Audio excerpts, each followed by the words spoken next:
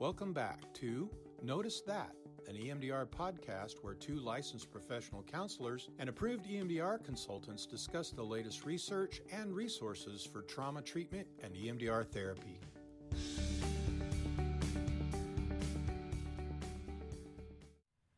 Hey guys, welcome back to Notice That, an EMDR podcast. I am not in studio today. We're usually recording Melissa and I together in studio, but I am in the safety of my home right now, away from everybody. And Melissa's actually not even here with me today, so this is the first one I've done solo. I do have a special guest that I'm excited to introduce you guys to today. We talked on our last episode about telehealth and doing EMDR via telehealth, and really started to recognize some of the challenges that probably come up with telehealth and kids. So all of you child therapists out there, or those of you that see kids from time to time, I brought Kristen James to the episode today to share a little bit about her experiences and what she's been learning in that process and some of her strategies to working with kiddos through a screen. So Kristen, welcome to the podcast. Thanks for being with us today on here. Thanks so much for having me. This is so fun. I've been able to watch Jen and Melissa from the very beginning, and now I actually get to be on the podcast, so this is great. Yeah, we're lucky you said yes. We're glad to have you. So Kristen is a licensed professional counselor.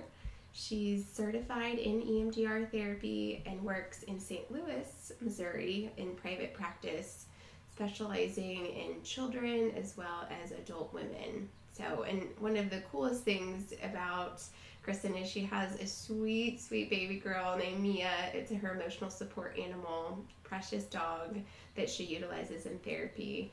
Kristen, will you tell us a little bit more about Mia and how that works into your practice? Absolutely, because I say that she's the therapist and I'm just the support human.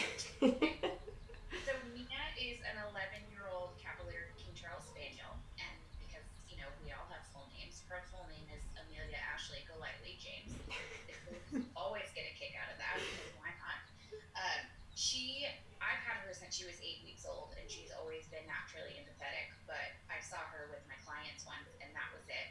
I got her certified as an ESA, and she loves on the kids, she loves on the adults. Just having a breathing, living, adorable creature in session, it takes the mood lighter, and it takes it, where it's like the kids are traumatized, so I put Mia on their lap and we talk to Mia, and they pet Mia, and even the adults I'm like, oh, would you like to give Mia a treat? And it's nurturing, and it's just been so different from being in corporate counseling when I wasn't allowed to have the dog with me, to now when people walk in my door, they're like, oh my gosh, a dog. And it makes it more like, hey, this is a living room, let's come and talk. There's a dog, would you like some coffee? And she just makes everybody smile. She's the best. She is really, really precious. How, as I'm asking you that, it just came to mind. I was going to ask you, how are you transitioning? How is she transitioning with telehealth and not having all of that contact with the kids and your clients? And it is, I almost think she's transitioning worse than I am. Mm-hmm. Because I have a little setup right next to my office desk, and I have like blankets and stuff for her, but she's used to being like taken on walks and petted, and she's used to all the people energy, and I think that's even hard as humans. We don't have the human energy in the room. We're talking to a screen, so that drains me for sure, but I can tell it drains her. When we're done with clients, she runs to the other human in the house and just snuggles and like will not leave their side. Yeah. So I can definitely tell the lack of, energy and the lack of love that she gets from my clients. Everybody's so great with her. It definitely, I can tell she's sad. Yeah, it takes a toll on her too. So this whole quarantine and everything we're going through has an impact on us, our pets, our animals, our families, our clients, everybody. It's hard on all of us for sure. How are you as a mental health therapist, and more specifically a child therapist, managing that transition with clients and moving from in-person therapy to telehealth? Absolutely. And I think it was a little different with me because I didn't have a warning. I had to go telehealth I was like, yep, see you in the office tomorrow. And then 10 minutes later, I had to say, no, we have to transition to telehealth. So mine was a little more jarring for some of my clients who didn't want telehealth. But I immediately set up a desk and I set up, this is where my coffee goes. And this is, you have to have that routine. And so I did that right away. And um, I've been doing fine with, I guess, finding my clients. I'm actually receiving new clients right now. And so like my workload has not gone down and I know I'm very lucky for that. But just personally, I'm having to do like new coping skills and I'm having to have my clients do new coping skills because a lot of our coping skills are, I'm going to go talk to Karen, my friend, or whatever. So I have to do like intentional friend and family time, especially after I do a long day of telehealth therapy and trying new recipes, and I'm cooking differently and just really trying to take care of myself so that I can be on telehealth and be 100%, because in my opinion, telehealth takes 300% effort, especially with children. I'm more drained than I have been in my entire career doing this. Oh, that's so, I love to hear you saying that self-care is so important and you've got to be, mindful of your own coping. And just for all of the other child therapists out there to hear how difficult that really is. So it's not that, is it just me? Am I not doing this right? I only see a couple of kiddos and I can relate absolutely in that feeling of those are by far my hardest sessions.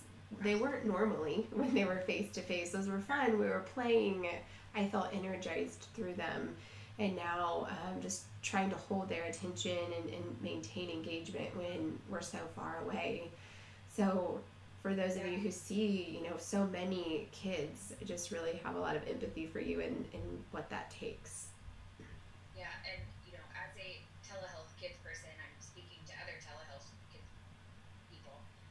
Take care of yourself because there was a day last week I saw 4 kids in a row doing telehealth, and I don't even know if I could tell you my full name after that. It's very taxing, it sounds like. Very taxing. Yeah. It's not like, I think a big thing too in telehealth is silence. Silence we use all the time in person. Like, silence is one of my favorite tools. It's also one of the hardest things for me to do because I love to talk. I love to okay, tell me more about that. But silence is so important when you're in person. But when you're on telehealth, it's awkward. And the kids don't know what to do. The adults don't know what to do. It's so different to have that kind of flow of conversation.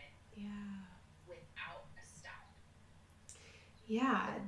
That is something, I guess it hasn't really even crossed my mind yet, but there's that moment, if there is silence, it's like, wait, can you hear me? Or did we freeze up? Is there a lag in the conversation? It's not as powerful when it's through a screen, and then you start contemplating what's going wrong that's creating the silence or the space rather than it being therapeutic and really drawing attention to something. Absolutely, and kids notice the silence. When I stop talking in session, like in person session, they notice it and they'll look at me, and so that'll bring their attention back to me. But if I'm silent in telehealth, they're at home, so, and maybe their telehealth is on their pad, their iPad, their tablet, and it's like, ooh, and it's like, oh darn it. So I have to be a little more on my game. I have to perform more than I thought I was gonna have to, because you do have to keep their attention constantly. Yeah, that's a great point. So what would you say are some of the primary differences between kids and adults when using telehealth? Well, one thing we just talked about is the attention span and silence. Yeah. The attention span, Jen and I, you and I could sit here and talk for probably 2 hours straight on telehealth and, on Zoom or whatever platform you're using, and we'd be fine go back and forth and we, interact with each other. Kids are like 5 minutes and that's it. And then they go over here and they go over there. And with adults, it's much easier to keep their attention and they have a longer attention span. They're also used to speaking on technology, which is nice. Less control for sure with the kids in telehealth than I do with adults, because the kids can run around. Like, adults will sit down, have a cup of coffee, will be able to interact, and that's a normal thing for them. But for the kids, we never just sit and stare at each other. Yeah. So that lack of movement is so hard for kids in telehealth. Yeah, because when you're in a typical office, they are bouncing from the couch over to the chair, over to the play thing in the corner, over to checking out the door and something on your wall, and you're doing therapy. I snuggle up with Mia in her bed, and that's the cutest. Oh. But they go and snuggle with her and talk to me with Mia, and then they'll come in, like, when they're comfortable, come back over to me and sit and talk. And so I think that's just so hard because I have this tiny little screen now and we can't move around. And if they do move around, the sound stops working as well. Mm-hmm. And then you go into like, well, where are you going? And this is therapy. Yeah. Do I need to be following you here, or are you taking me somewhere else? We almost need little GoPros on them. Everyone needs a GoPro. And we can just kind of follow them around and see what they're seeing. I would love that. Have a 2-screen where it's like, okay, I see what you're seeing. But I also, with kids being at home, and adults, but adults can understand when I say, hey, therapy is your time. Please close your doors. Please turn off your phone. Yeah. That's so much harder for kids because they're like, well, you're in my home. Let's go see my room and let's go talk to my sister. And it's like, okay, kiddo, like, pick a room. For sure. What's the youngest age you're working with trying to do telehealth right now? The youngest I am working with, she's actually the youngest in my practice right now, is 5. Okay. I have a 5-year-old at home, and I think about him FaceTiming his Nana, and they are literally all over the house, and he's upside down, and she's basically staring at his forehead the entire time. That's familiar. So it sounds like it really almost requires, for that young, I'm sure, it's different the older that they get, but almost requires like a parent or someone there that's helping to corral the chaos in the room. But I feel like that comes with a lot of other barriers and issues as well. What do you see as far as like parent involvement, and how do you recruit them to support the process, but also, have that distance and space when necessary? Right, and that's definitely dependent upon age. Like with the 5-year-old, it's almost a requirement. And this 5-year-old that I'm working with, we're doing EMDR. Okay. And we just started just learning the tapping and learning, getting used to the machine when I had to say, okay, I'm sorry, we have to do telehealth. So like, this wasn't like a kiddo who knew a lot.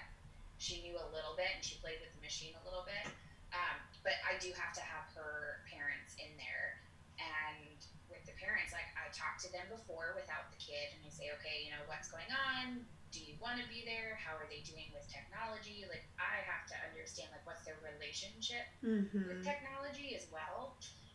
So, because we can't have, some of my kiddos have like problems with, sexual trauma. So they look up porn or they look up inappropriate things. They're not allowed to have a computer. And so then it's like, well, now you have to have a computer for therapy.